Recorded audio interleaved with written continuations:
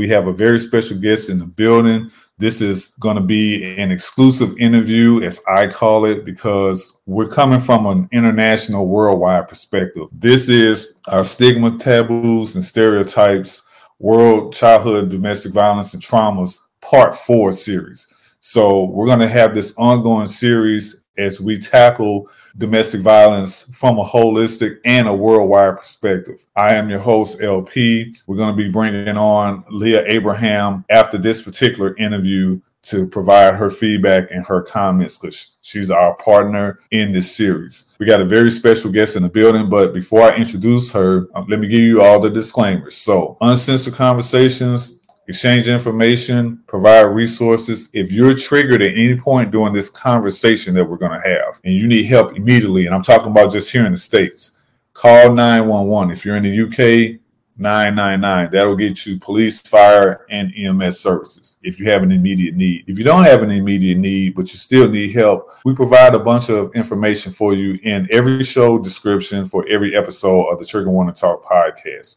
We have the numbers for domestic violence and their websites. We provide information for a company called RAIN, which stands for Rape, Abuse, Incest National Network here in the States. That number and website is available. If you are experiencing any trafficking issues, we provide the number and website. If you have substance abuse issues, we provide 3 bits of information for you. Al-Anon for the supporters, Alcoholics Anonymous for those dealing with alcoholism, and Narcotics Anonymous for those that are dealing with any substance abuse issue. Also, if you are suicidal, if you know somebody that's suicidal, if you are aware of a suicidal issue, call 988. 988 is the number that's available toll-free 24/7 here in the United States. For any suicidal issues and any other behavioral health concerns, they can point you into the right direction. That being said, we got a very special guest that's going to be talking with us today. Her name is Nagar, and she is an ongoing trauma, CPTSD, and PTSD expert. She's a trauma survivor. She's an expert on women.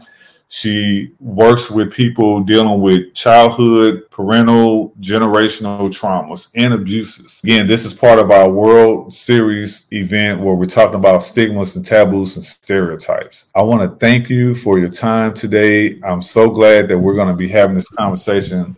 Peace and blessings be upon you. How are you doing? Thank you so much, Larry. I am so thankful for people like you and many others who do this podcast to help others, not just knowing where to get help, but know what are trauma triggers and what it looks like, because I come from a part of the world. A lot of people don't even know what is trauma, even if they're educated, but all they know is anxiety, depression, and few other things. And they don't know what trauma looks like, how triggers look like, what they should do about it, and things like that. So thank you so much for doing this. No, we appreciate your presence and your information that you're going to share. I want to get started just giving the listeners and the watchers, because this audio podcast is also available via Spotify and our YouTube channel, which is Independent Consulting Solutions, LLC. Give us a little information on your background. Sure. I will start this way, Larry. I always tell people, don't see me just as a trauma expert and or a therapist. Please see me as a survivor first.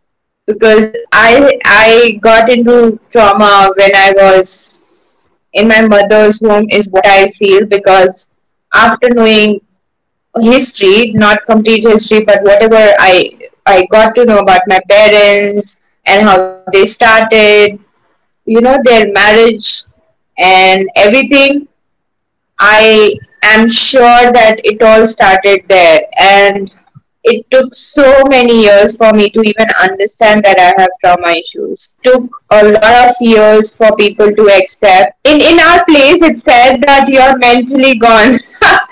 So people used to say, oh, maybe she's mentally gone, because they don't know what is mental health about, as I said, right? And I'm glad that after COVID hit and people started accepting it, people at least now know a lot of things about mental health.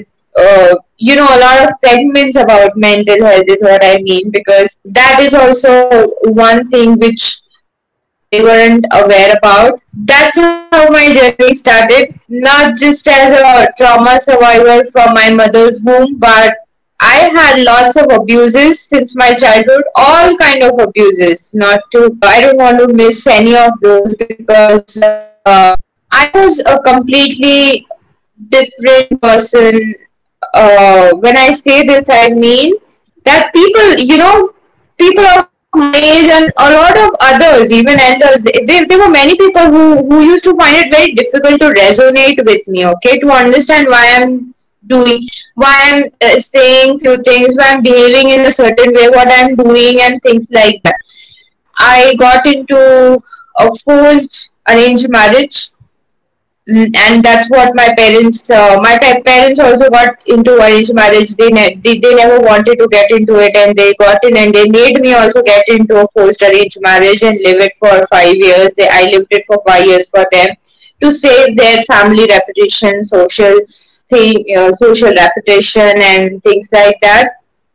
And at the same time, I had this fear: what if I will leave the marriage? What will happen to my sister? So I continued. I went through abortions, which made me go through six abortions in the span of 6 months, which made me go through immense grief. And then I loved someone, and I thought maybe I'll get married to that man, but then things weren't going right, and that relation happened to end, me being a rape victim to survivor. And that's one. After that, I was all over the place. I was nowhere. I knew that there is something really, really not just wrong with me, but I need to seek help. I started seeking help. I started looking out for psychiatric help. I took medication. It wasn't helping. We are still working on our mental health aid. We have worked a lot, but there is still a lot of resources, lack of resources. There aren't enough resources here, if that makes sense. So if you see, Absolutely. I'm the only one in India who is working on trauma, that too somatic healing therapy. I'm the only one. Nobody else is working on this. You're getting it, right? So Absolutely. that's that's where we stand now, and that's why I started this, because after my healing journey I realized there must be so many women who must be suffering all alone. They are not just suffering, but at times the struggle becomes too much to take on, too much to hold on, and it becomes very easier for everybody to say it's okay, specifically in our culture, because I come from a Hindu family, and then I changed my religion to Islam and all of that out of my own willingness. So in both the overall culture wise, it's been said you have to be more, you should compromise more, you should adjust more, you should be patient, and that becomes too much. You're getting me. It is like they do too, women do too much of it, and they end up being that, wondering that that's how I need to be, that's how I should be, because that's what I've been told to do. If I have to be in this life, only then I'll be good. Only then things will be right. And they don't realize that there is a limit to something. There is a point wherein you need to break it and say, no, this is not just enough, but I don't want to take it anymore, because this is not right. Right? You took a stand. So, These are your words. Yes. So I come from that. This is about me, my journey, and this is my journey is the main reason why I started my work, um, with not just being a trauma expert and therapist, but genuine conversations with Meher, because I I felt that we all need that place of extreme vulnerability wherein we can be ourselves completely. We don't have to think or hold on to those thoughts or things or everything. Because when you are in trauma, I would want to say this before we go ahead with the next thing is that when I was in this entire journey of multiple traumas, I was homeless. I went through financial abuse as well, spiritual abuse, physical, verbal abuse, and a lot more, as I said, since my childhood and after that as well, because I changed my religion. You see, in India, in our country, Hindu Muslim is a big thing. It's a huge thing. I am sure a lot of people listening here must be aware about it because they listen a lot, news after news through news. So all I got to feel and realize at one point in time is that, Larry, is that it's okay if you did something just for your survival at that point in time and you didn't know how to survive it, how to get over it. It's okay, we all do that mistake. You don't have to live that forever. You don't have to punish yourself to live that, whether it is in the form of your shame, guilt, or whatever be it.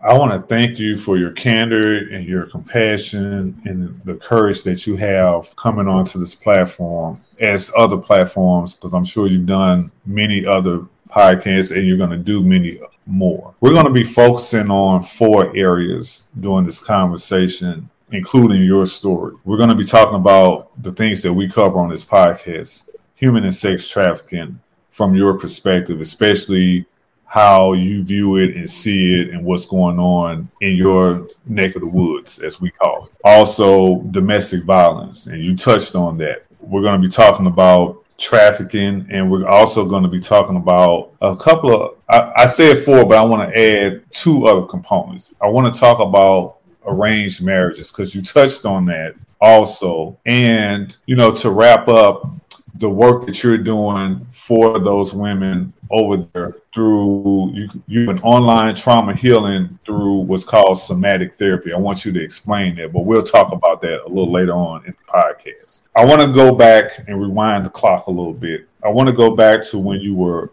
a younger person, around your teens. When we did our pre-interview last week, you talked about your dad, your biological dad, you hate. I want you to explain what was the cause of that hatred.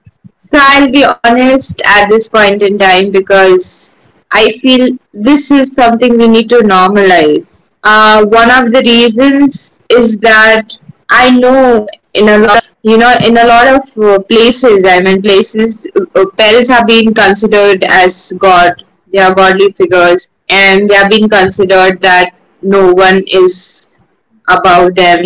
God is there, and because God couldn't be there, so then mom is there, and your father is there. So I would want to add on one more thing to this is that I hate my father, and I also there have been times wherein I have hated my mom as well. Okay, I like her. Maybe I don't hate her more than I hate my father, but I hate her too for a lot of reasons. And one of the reasons is that even though I'm a trauma survivor and I work in this area, I want to say this, okay?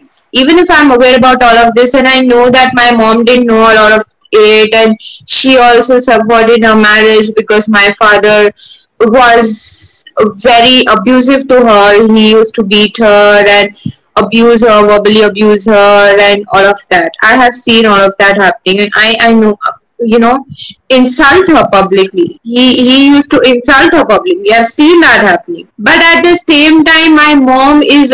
I hate her also. At the same time, is I'm gonna highlight both the things. Is it's also because how my mom treated me when I was a teenage, and she might not be, she would have forgotten, but I still remember.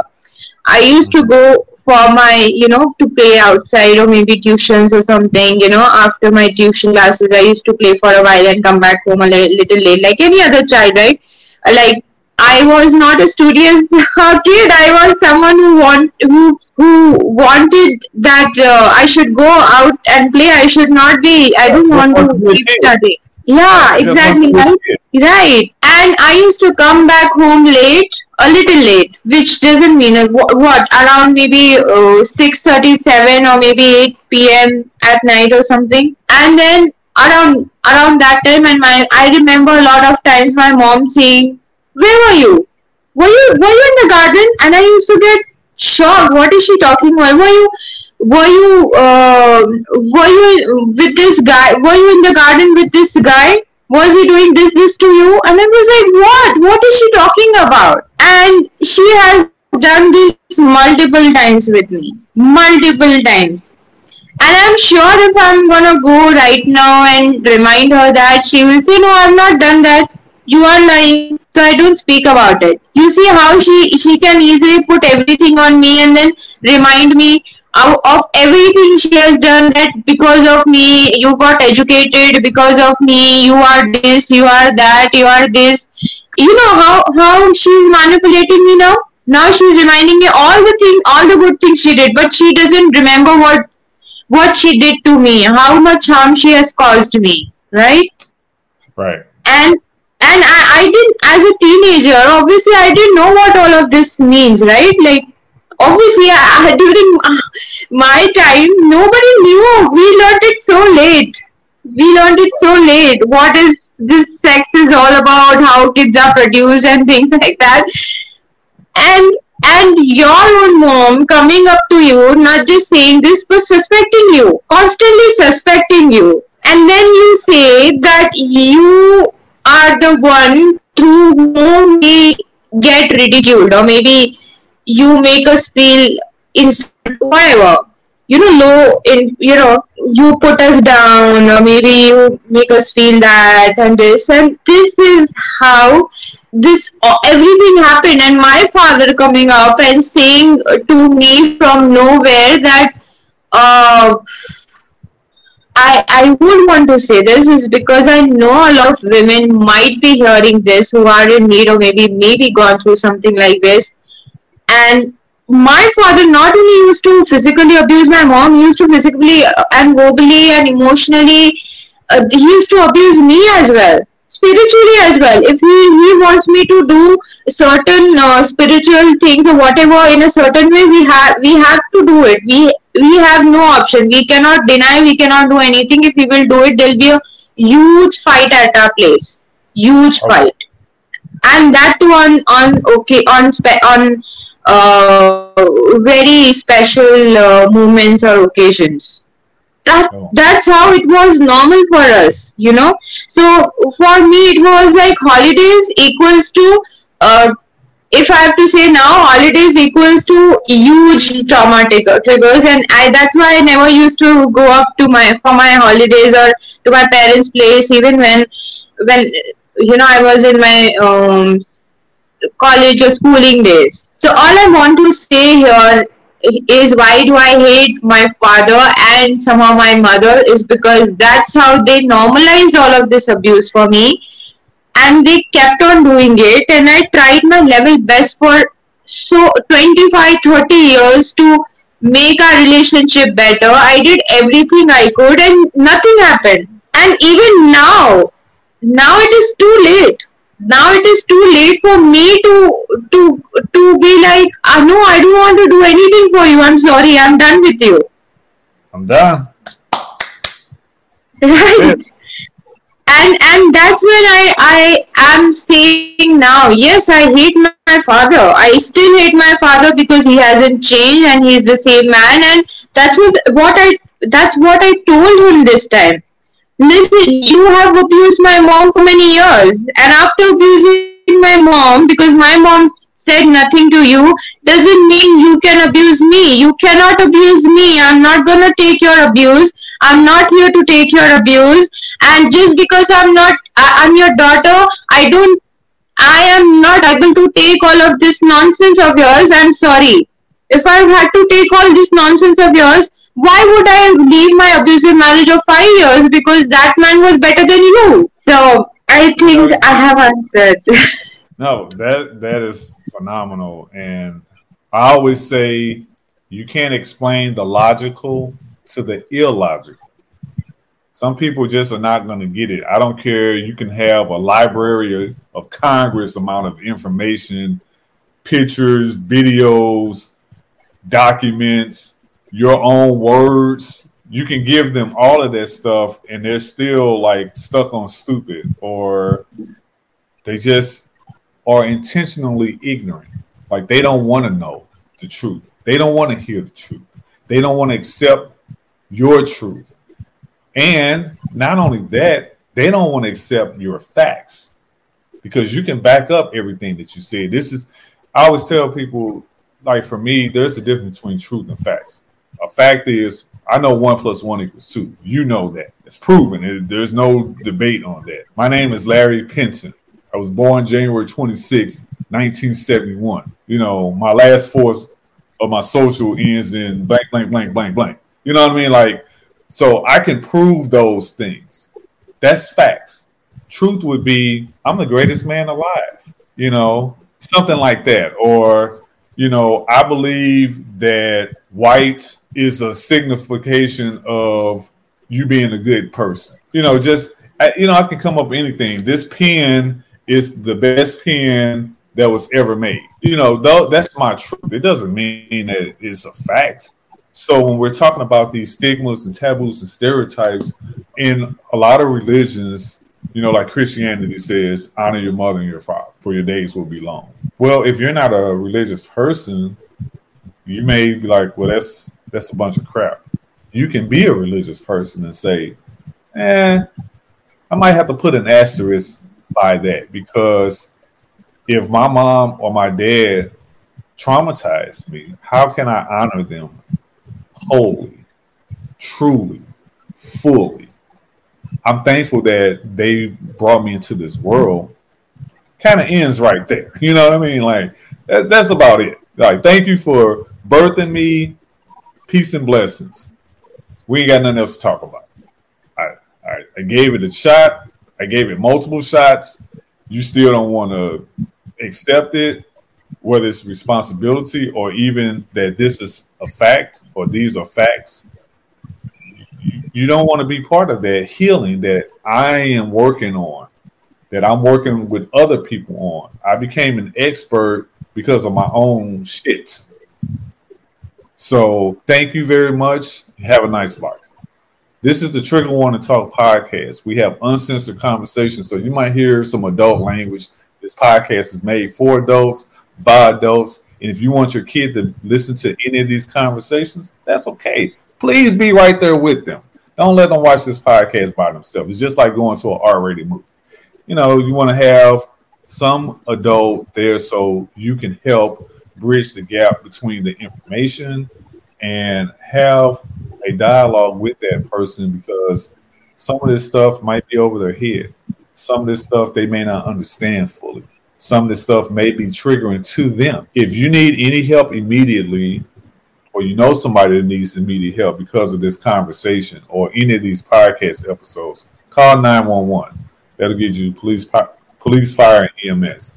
If you don't have an immediate need, we list a bunch of resources in the show notes for every episode that we do. We have a very special guest that we're talking with, Nagar. She's in India. She is a trauma expert. She's talking about not only her story, but a bunch of things from a worldwide perspective. We're talking about stigmas, taboos, and stereotypes dealing with world childhood, domestic violence, and traumas. This is part 4 of our series. Leah Abraham is going to be joining us later after Maher's interview.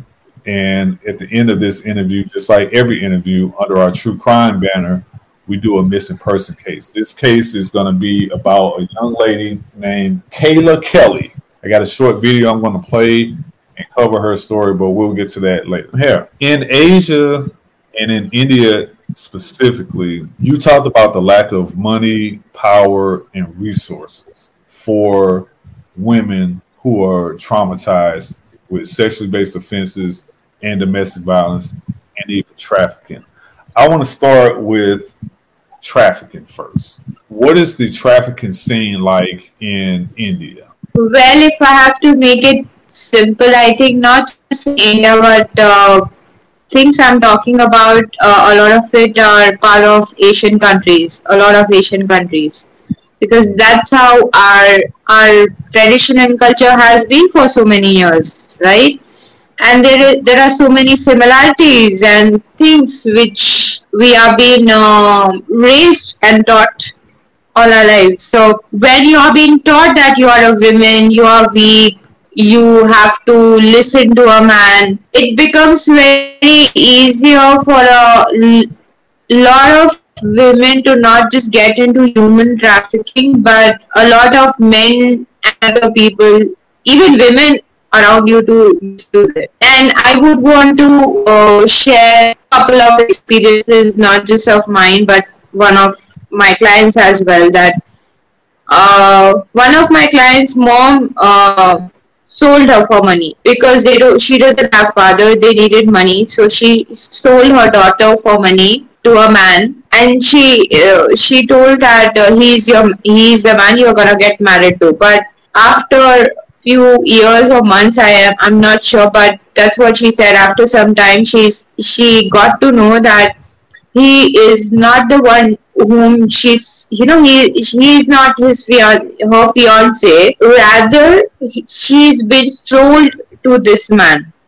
So this man was using her on bed, got her pregnant. Then she had to abort the child. She was maybe very less. She was only 15 years old or so when this happened.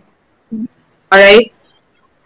And this was happening for around 3 to 4 years. When I met her, she must be around 2021. I don't know. This happened around that when she was 16 or 17. So she wasn't too young when this happened.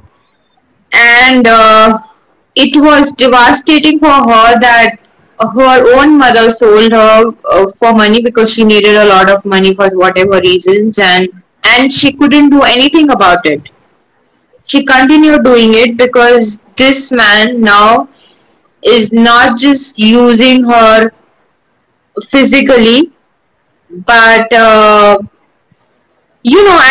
I said, you are being told that you are a woman and you have to listen to men, and they start manipulating. Not just manipulating. I think it's more like controlling controlling you mentally and physically and emotionally, and then because they can control all of that verbally and all of that, then they think that they can control more. And then right, so it's like if you give your hand, your palm to shake hand, and they will take they will assume that they own the entire body. It's more like that. It's like an anecdote. What I'm trying to say is that they will not assume. It's not an assumption. They will literally treat you as if they own your entire body. And it became so difficult for her to get over him, out of him. She tried her level best, that he used to torture her. He used to come back, torture her, and there were people who used to be always behind her. She can't go and meet anyone because whosoever she's meeting, there are spies behind her who will keep an eye on her and who will notify him about whatever, her whereabouts and what she's doing and whatever is happening.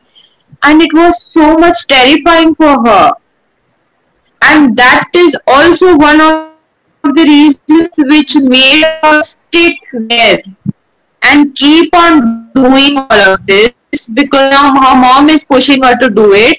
If she doesn't do it, he will call her mom, and her mom will say go and do it. And her mom intentionally used to send her to that place, to that man's house, and this was happening in front of everyone. Even she used to go to that man's house. So now you are seeing not only her mother is involved, that man's mother is also involved, and she isn't aware about that. What is what is happening, what is his son, doing, and all of that.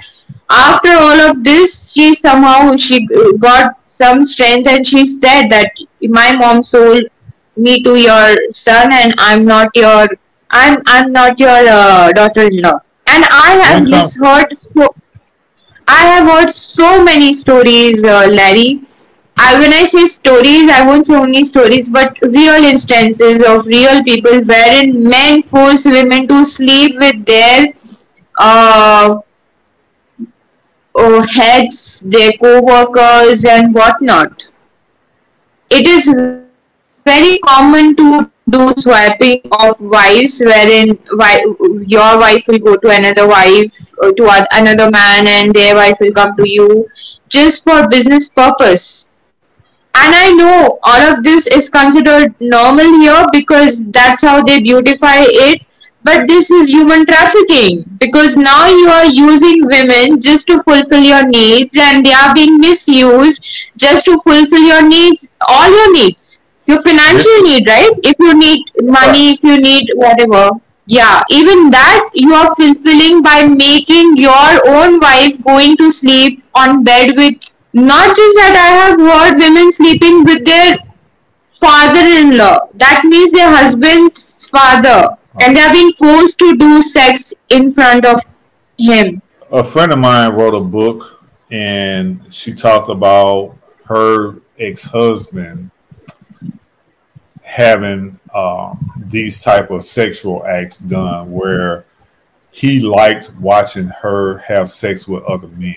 He was forcing these activities upon her, and she details this in this book that she recently wrote. For you, being someone who's a trauma expert, when you're talking about human and sex trafficking, one of the things that I tell people is there's still the stigma and taboo and stereotype that trafficking happens from a United States perspective. A lot of people still think that you have these foreigners coming to the United States in like a shipping container, being stowed away on some boat or something like that, coming to the U.S. across the Atlantic Ocean to some port of call like New York or Miami or wherever, and being dumped into the States to do these sex trafficking work or human trafficking type of activities. You're talking about it from a domestic point of view. You didn't say these young ladies are being put in a shipping container or being shipped over to the United States. You're saying that this stuff is happening right here, right there, locally, and it's happening within families, not even necessarily strangers per se. And the families are actively participating in not only selling their loved one, they're actually being involved in some of the sex acts. This is why I wanted to have you be a guest on the show, because we're talking from a worldwide perspective. We're also saying that wherever you live, domestic violence can happen. Most people just think of domestic violence happening under your roof in between the four walls that surround you. That's true. When we're talking about domestic violence, take the two words that you put together. Violence is violence, no matter what type of violence, emotional, physical, mental, all of those things. You add the domestic component to it. Domestic is wherever you live, wherever you have domesticated yourself. When you go to work, if you have a desk, most people put little pictures or they put personal items. They've domesticated that little space, even if it's a cubicle. So if an act of violence happened at the workplace, that's a domestic violence issue. When we're talking about trafficking, you don't have to be on a boat to be trafficked. You know what I mean? Like you don't even have to cross the street, let alone cross the state line or the county line or the leave your country to be trafficked. I did a show last year talking about an American citizen who was 15, went to a professional basketball game with her dad. She never showed back up after going to the bathroom. He called the cops. They couldn't find her. After a few days, he contacted a trafficking organization, a nonprofit organization here in the United States. They found her They were in Texas. They found her in Oklahoma City, Oklahoma, which is the neighboring state to the north. After 8 days, this girl was being pimped out and trafficked online, and the guy that had her renting out 8 motel rooms at this particular motel in Oklahoma City. They called Oklahoma City PD. They raided the place. They rescued the young lady, and they arrested all of those participants. How much mental help is she going to need? Not only her family. So this was a trafficking situation. It was a domestic violence type of situation. It was a sexually based offense, and it fell under the true crime thing because it was a crime. So she's an American citizen. Folks, this stuff happens worldwide. It has nothing to do with just some foreign person coming here to the United States.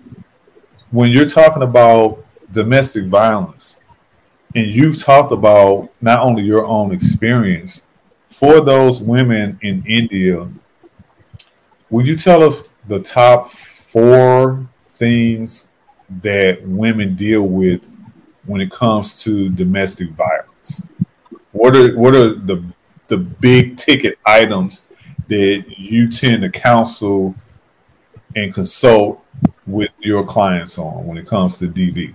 Sure. So I think I would want to probably clarify one thing also, that Larry, the initial incident, whatever I spoke about, those weren't only domestic violence.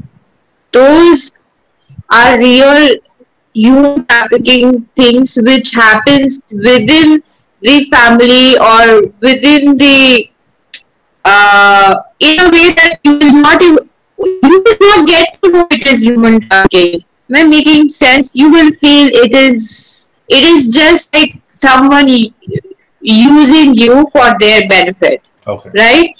And now that I'm coming to domestic violence, domestic abuse or things, I think this is the difference between human trafficking and domestic abuse. So domestic abuse isn't something, it is an abuse. It is also, it is exploitation, I am not denying, but it's not an exploitation unlike what we spoke about, human trafficking. Okay.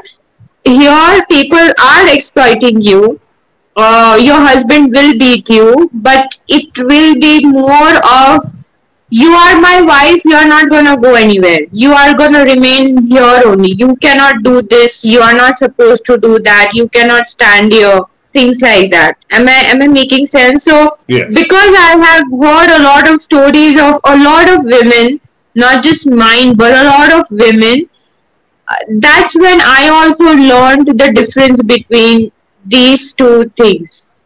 Okay. And because a lot of women don't know the difference between these two things, they feel it's normal. Okay. So is it a cultural thing? Is it a religious thing? Like why do they feel it's normal? Well, as I said, it is more of a traditional and cultural thing. Okay. So it's simple. If just take up, I just want to do this differentiation, not just, for all of us, for all the listeners, so that they know the difference between this. So when her mother, one of my clients' mother, she told it was clear human trafficking. We will agree to that, right? When a wife is being forced to sleep with a head or a co-head or whatsoever, do you agree that it's human trafficking? It is, because now you are forcing a woman to sell her body just to fulfill your demands. I agree. Right? And now, when it comes to abuse, after doing all of this, you will come back home, you will force her to be like you. As in, I don't want you to go outside, I don't want you to go for shopping without informing me. You cannot speak with your friends, you cannot speak with your parents, you cannot have friends. Where are you going? Why are you not telling me? This is abuse. And And this comes in domestic abuse.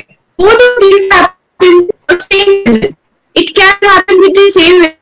And that's why it can be for them to understand what the hell is happening with me. I don't know. It's sounding confusing, but it is confusing for a lot of people, right?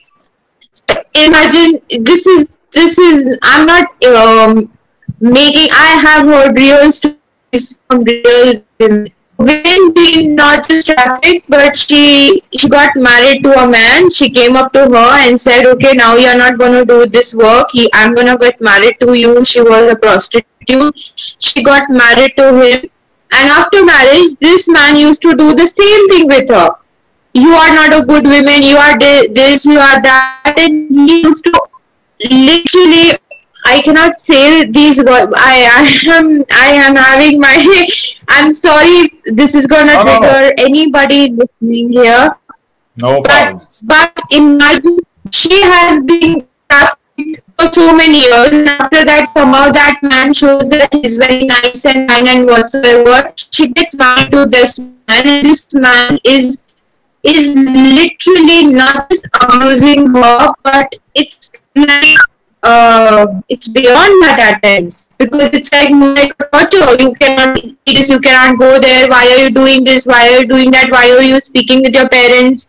You cannot have people around. You cannot have friends around, and things like that.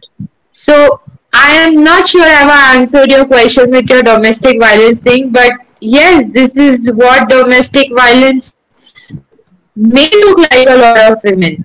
No, you answered it well, and I want to say to everyone that's listening, because Mahara is in India right now, there may be a lag in the comments and in the commentary, and if you have any questions, comments, or concerns, you might want to turn your captions on, especially if you're watching this podcast. We want you to understand that these conversations that we're having on the Trigger One to Talk podcast can be triggering, not only for the listener, but for the people and the person that's telling their story.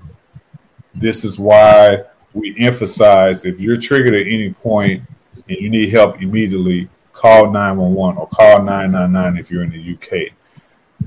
If you don't have an immediate need, we provide resources in the show notes in the description for every podcast interview that we do.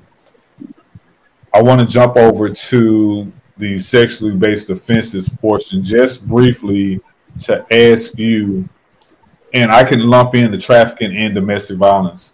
What resources are available for women that are being trafficked, that are victims or survivors of domestic violence and or sexually based offenses? Because like I said, we have a number of these resources available here in the States. What's available in India? Who do they call? Well, for me, there are suicide numbers available when you feel suicidal, but I'm not sure what about the domestic violence and human trafficking, because as I said, it is still very confusing in a lot of ways for a lot of people, and I would be truly honest with everyone. That's why I can give myself as a resource for people not just in India but Asian countries, because as I said, what the things I'm coming up, this is common in a lot of Asian countries, because we share same culture and traditions as I spoke about. So probably just reach out to me on Instagram or uh, links been shared and all of that, and I can help you with it. I think that's the best thing I can do. I'm going to put on the screen right now for those that are watching your two links. You have your IG page and you have your website, which is genuineconversationswithmaher.com. And on here on your website, you say India's only online trauma healing through somatic therapy that helps working women not just heal, but get their power back by being and living your authentic selves. Discover you get your power and wings back through a healing journey with Maher. And I love what you have on your website. For starters, you say unhealed and left alone trauma is the biggest reason we cannot maintain and practice healthy relationships. Unhealed trauma greatly impacts the overall growth of your life, brain, and body. The body keeps the score, folks. Remember that. And there's a book that's titled the same thing. Healing with love and compassion, kindness, and the journey to know your authentic self is what we need the most. Let me help you know about yourself and be your authentic selves. You have a free webinar that you offer on the website that talks about knowing your trauma triggers in the brain and the body, the impacts of generational, parental, and childhood abuses and trauma, which is a huge reason why we're having you on this ongoing STS, Stigmas, Taboos, and Stereotypes series that we're doing with Leah Abraham and others. And you talk about in this webinar, how does trauma impact our bodies and brains forever until it's healed? You have such a great website. As I'm scrolling through it and as I was doing my research, you give so many different tools and articles and information. You talk about the 6 ways to handle your trauma, the simple task felt impossible. That's an article. I want you to tell us about that particular article, the simple task felt impossible. I didn't get it. Would you? I mean, what is that? I didn't get the question.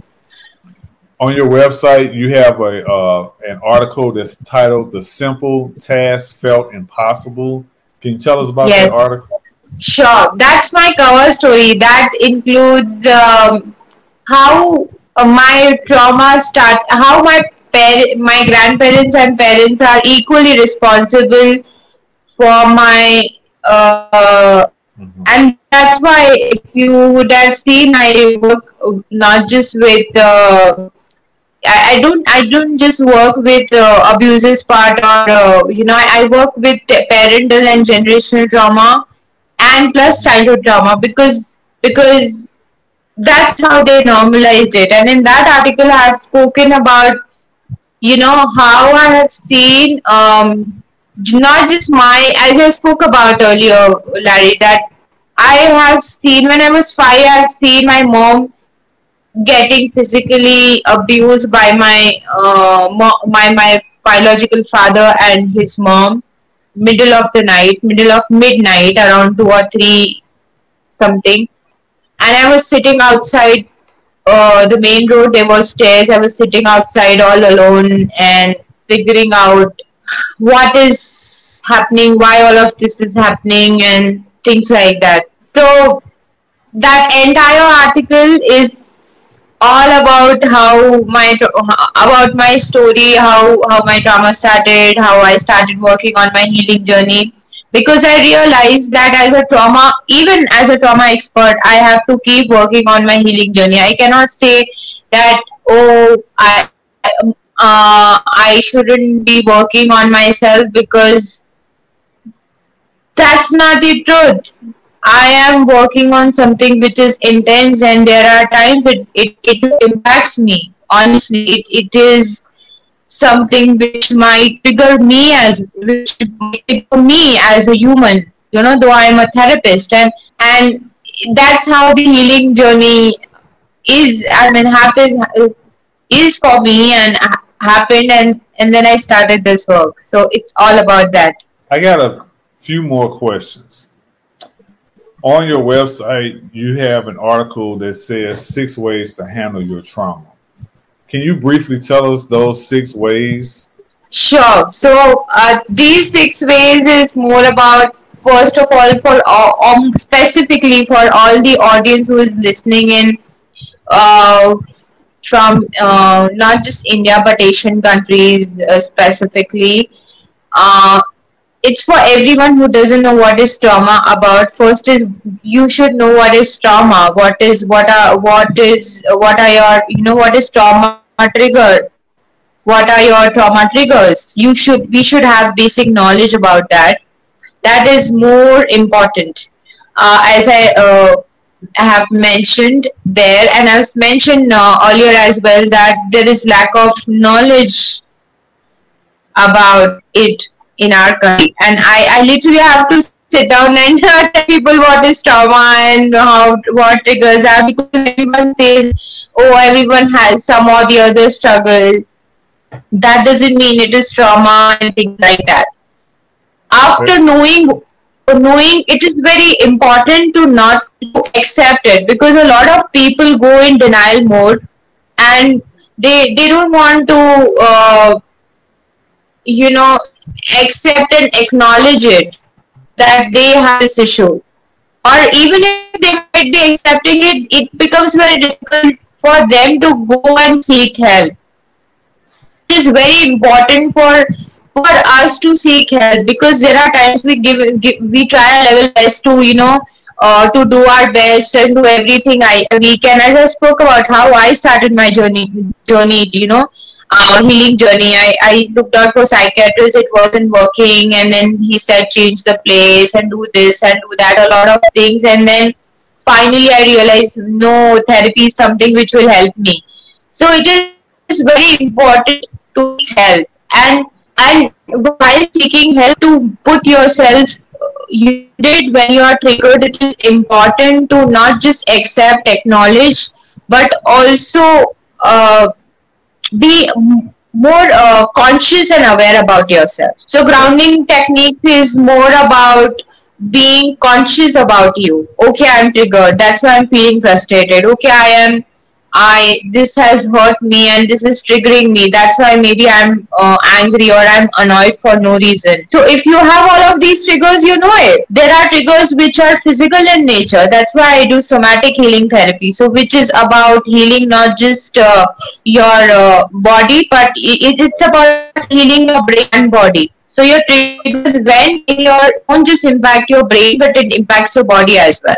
Okay, and I am sure that there's this thing of honest. I respect everyone. I respect your views, wherein people will say, "Okay, forgive people and move on because forgiving them helps me to heal and to focus on me." It is your call, but I strongly believe from my personal journey, because as I said, I'm a trauma survivor first of all, and then a therapist. So I haven't forgiven a lot of people because I didn't feel like forgiving them, because they're still doing the same thing, and I don't want to forgive them. I don't want to make them feel that they can do everything with anyone and everyone will forgive them, or maybe nothing, no offense, but nothing will happen to them. Am I making sense, right? So all due Yes. respect to people who want to forgive, but I completely believe you don't have to forgive people around every time to heal yourself or just to move on with your life. Absolutely. Is what people say. It's not necessary. And here I have mentioned about don't burden yourself. I would also want to add on that don't overjudge yourself. There are times wherein we overjudge ourselves. We think, no, maybe I am too much. I am thinking so much. It is wrong. I am this. I am that. Because you are made to feel that. I told you, right, how human trafficking can happen with the same women, and human trafficking plus domestic violence can happen with the same women within her house. Correct? Correct. So if that is so much confusing and you don't have parental support, because after marriage, what happens? A lot of parents abandon their girls, and they say now you're married. It is not our responsibility. If your marriage is not working, it is your problem. You have to figure this out. You have to do this, and they are being left alone to their to their agony, and they don't know how to get out of it. They don't know how to survive it. They don't know what they should go do about it.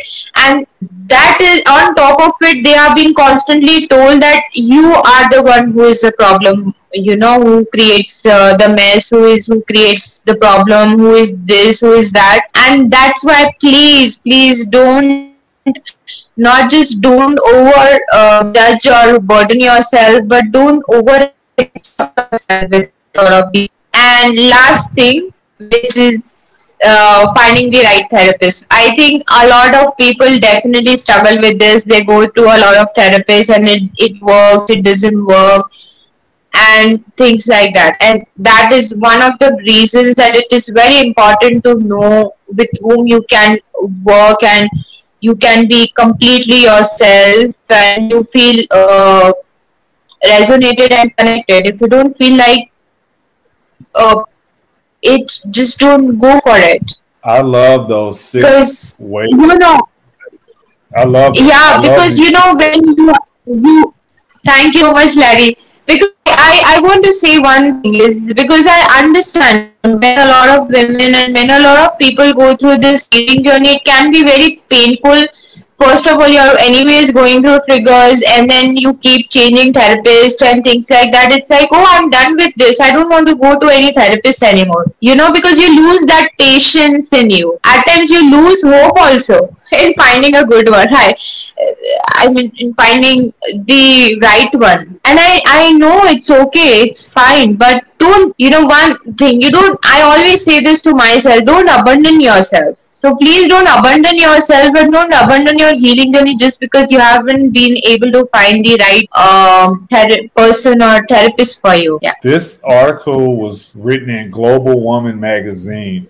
It's listed on her website, which is going to be listed in the show notes also. Genuine Conversations with Maher.com is the website that you can find the 6 ways to handle your trauma, as well as the simple task felt impossible article, and all these other bits of information that she has on her website. She has a free workshop. She also has a free webinar that's available to help you handle trauma and its effects. Maher, you have such a bevy of information that we appreciate these resources, because that's what the Trigger One to Talk podcast is about. Uncensored conversation, exchanging information, and providing resources. I got one final question before we wrap up. If you could write a letter or an email to little Maher at whatever age that you were a minor, what would you say? I will take a deep breather first of all before writing the letter. And instead of I will start my letter this way. I won't write, oh Meher, I love you so much. I think love is more about verb.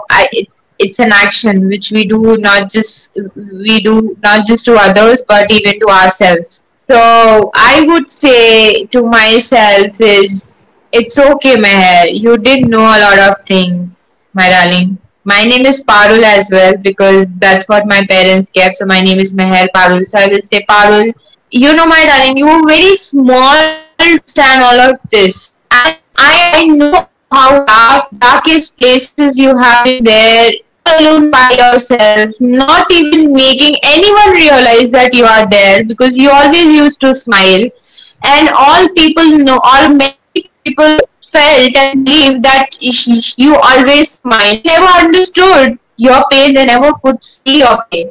And I know how terrible and miserable you have felt. I know how lost and abandoned you would have felt. I know all of those feelings, and I know how those feelings didn't only haunt you when you were small, but it kept on haunting you until you started your healing journey, started working on your healing. And that's why I would want to first of all appreciate you that you have put in that effort to do that for you. Because a lot of people don't do that. They don't want to get out of that. I know a lot of people around me who don't want to get out of their pain, their triggers and their traumas. But you have put in that effort for yourself, and I'm glad that you have not just put in that effort, but you always try your level best to show up for yourself. And I wholeheartedly would want to I wholeheartedly love you. Would try my level best to protect. Would protect you. I wholeheartedly love you. Would give my best to take care of you, to protect you, to be with you as much as I can, to show up for you even if nobody is showing up for you. Because you're not alone. You have you have me. So this is what I want to say to little Parul or Meher, and that's what I tell her. You're not alone. You have me, and I'm there for you. Don't worry. You're not gonna fight it alone. You don't have to struggle alone. You don't have to, you don't have to feel that you don't have no one by your side, but you have me, inshallah. That's what I would want to say to myself, honestly. Inshallah, just being you. The work that you're doing over in India and for those Asian countries is so needed. We want to continue to network and partner with you to help healing. We want to continue to partner with you to ensure that people like yourself and others that are dealing with traffic and DV and sexually based offenses and these other true crimes that they're experiencing, that they know that they know not only are they not alone, they have a voice. They should use their voice and their words and be encouraged to persevere through all of this shit. Because at the end of the day, you have to be your best and your own advocate. You also need to know that you're not on an island. There's 8 billion people with a B on the planet Earth. If you live to be 1,000,000 years old, you will never meet every living person on the planet.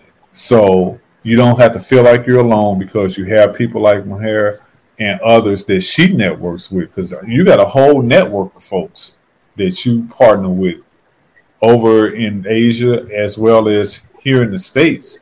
Myself, Leah, others that we met in Clubhouse. So if you don't know what Clubhouse is, you can download it in the Google Play Store or on your Apple device. You also can download Club Deck, DECK. That is for your Windows or MacBook. It will give you access to a great social media platform, audio only, where there's a bunch of clubs and rooms that are set up that address any topic. It could be from A to Z. It could be something serious like what we're talking about. It could be party and bullshit conversations. It could be reality show type conversations. Some of the rooms have the replays on, where if you don't listen to that room live for whatever reason, you can listen to the archive recordings of that particular room or that particular topic and subtopic. Some of the rooms have the replays off. That is like a room that I co-moderate. It's called Eating Disorders and Disordered Eating. That's every Tuesday at noon Eastern Time, generally for an hour. The replays are off in that particular room because we want people to feel like they can share without being recorded officially. So it's a great social media platform. And there's a lot of mainstream celebrities that either hold rooms or are part of some of these rooms and conversations. Maher, do you have any last words that you want to say to our listeners on the work that you're doing or anything that you got coming down the pike? We call this our shameless plug segment. What you got coming up? So we will be coming up more on our webinar soon. I'm writing my ebook, so probably I'm not sure by when I'll be ready with it. So that ebook is more about how to manage your multiple trauma triggers. As I said, kind of people I work with, women I work with, they go through a lot of it. So I'm writing a book for them, so that it should help them or give value to them, inshallah. And I think doing lots of podcasts and public speaking things so that I can help a lot of women by through a lot of because I know a lot of women who are sitting. Before I close on, I would want to say I know a lot of them who look amazing. They look amazing. You will no one none of us probably can even guess what they are going through. Right. And I know you are there. You are in that place, and you don't have to do it alone. You don't have to keep suffering. The reason I do the kind of work I do, it's not over promising because it's simple, Larry. One thing I realized through my trauma journey, as I spoke a lot of it, not most of it, but a lot of it, is that when I went through all of this, I wanted to feel that power again, because I used to feel completely powerless, being abused, being, I don't know what all. I don't want to trigger people, but literally being maybe exploited or completely abused, messed up. And that's what people around me made me feel at the same time. And that's what I felt. I wanted to get my power, not just my power back, but I wanted to fly again. I wanted, and I still want that. I still want to fly again. I still want to fly high, as much high I can, inshallah. And I know how it feels, like what it means for women like us. And that's why I said that if you want to feel that, yes, I can help you do that, because I have done it for me. I am trying to do it for me even now. So let's connect, and if you feel connected and we can help you, let's do it. Let's do it. That's right. Let's do it. We got to put in the work. Faith without works is dead. Even if you don't have any religious beliefs or what have you, it's still relative. You got to put in the work and you got to believe it. I want to thank Maher for joining us today. We're going to have Leah join us for her thoughts about this great interview. And we're also going to jump into our closing segment, which is the missing persons case. So what we do is we cover a missing person case at the end of every interview. This missing person case is about a young man. His name Okaster Ferguson, and dating a woman named Kayla Kelly. But before we get to that, I want to bring Maher back on for her final thoughts. And so I want to say to you, peace and blessings be upon you and your family forevermore. We thank you so much for your insight and your expertise. Let us know when, where, and how we can assist you in this fight. We're in that foxhole with you, and we want to also let every listener know at your website, which is genuineconversationswithmaher.com, and I got that on the screen right now. And also they can follow you on your IG page, which is Nagar. Right. Yep, and I got the information on the screen. I'll have it in the links in the show notes when your episode premieres. That's pretty much it. We love you. Definitely, you're always welcome to come back. We're going to have you back for another segment later on this year, because I got some very specific things that I want to highlight from a worldwide perspective also. And we just don't have a whole lot of time to cover everything that we want to talk about on these podcasts. And this is why we've extended this stigma, stereotype, and taboo past one episode. This is episode 4.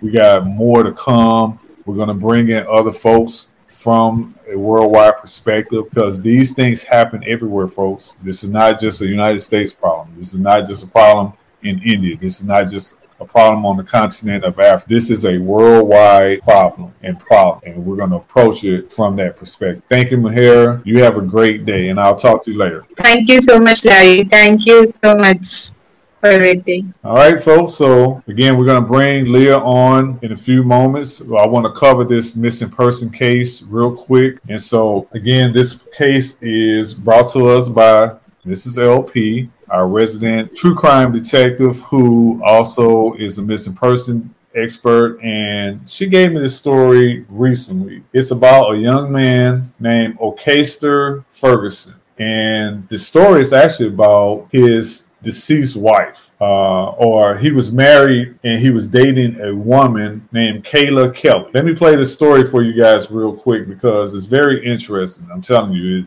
you want to hear about. I want to have the link to this story listed in the show notes like we do each episode. Kayla Kelly dead. We are trying to figure out what happened in terms of who actually committed the crime. Mr. Ferguson is innocent until proven guilty in a court of law. So we just want people to understand that even if we mention somebody's name that might be attached to the case, everyone is innocent until proven guilty. That's our bottom line. We don't make any judgments. We don't put it out there like, we totally believe this person did it because, again, we can't prove it. We're not a court. We're not judges. So we highlight these stories, put it in the hands of the viewers and the listeners and say, hey, you can believe it. You don't have to believe it. You can follow up on the story.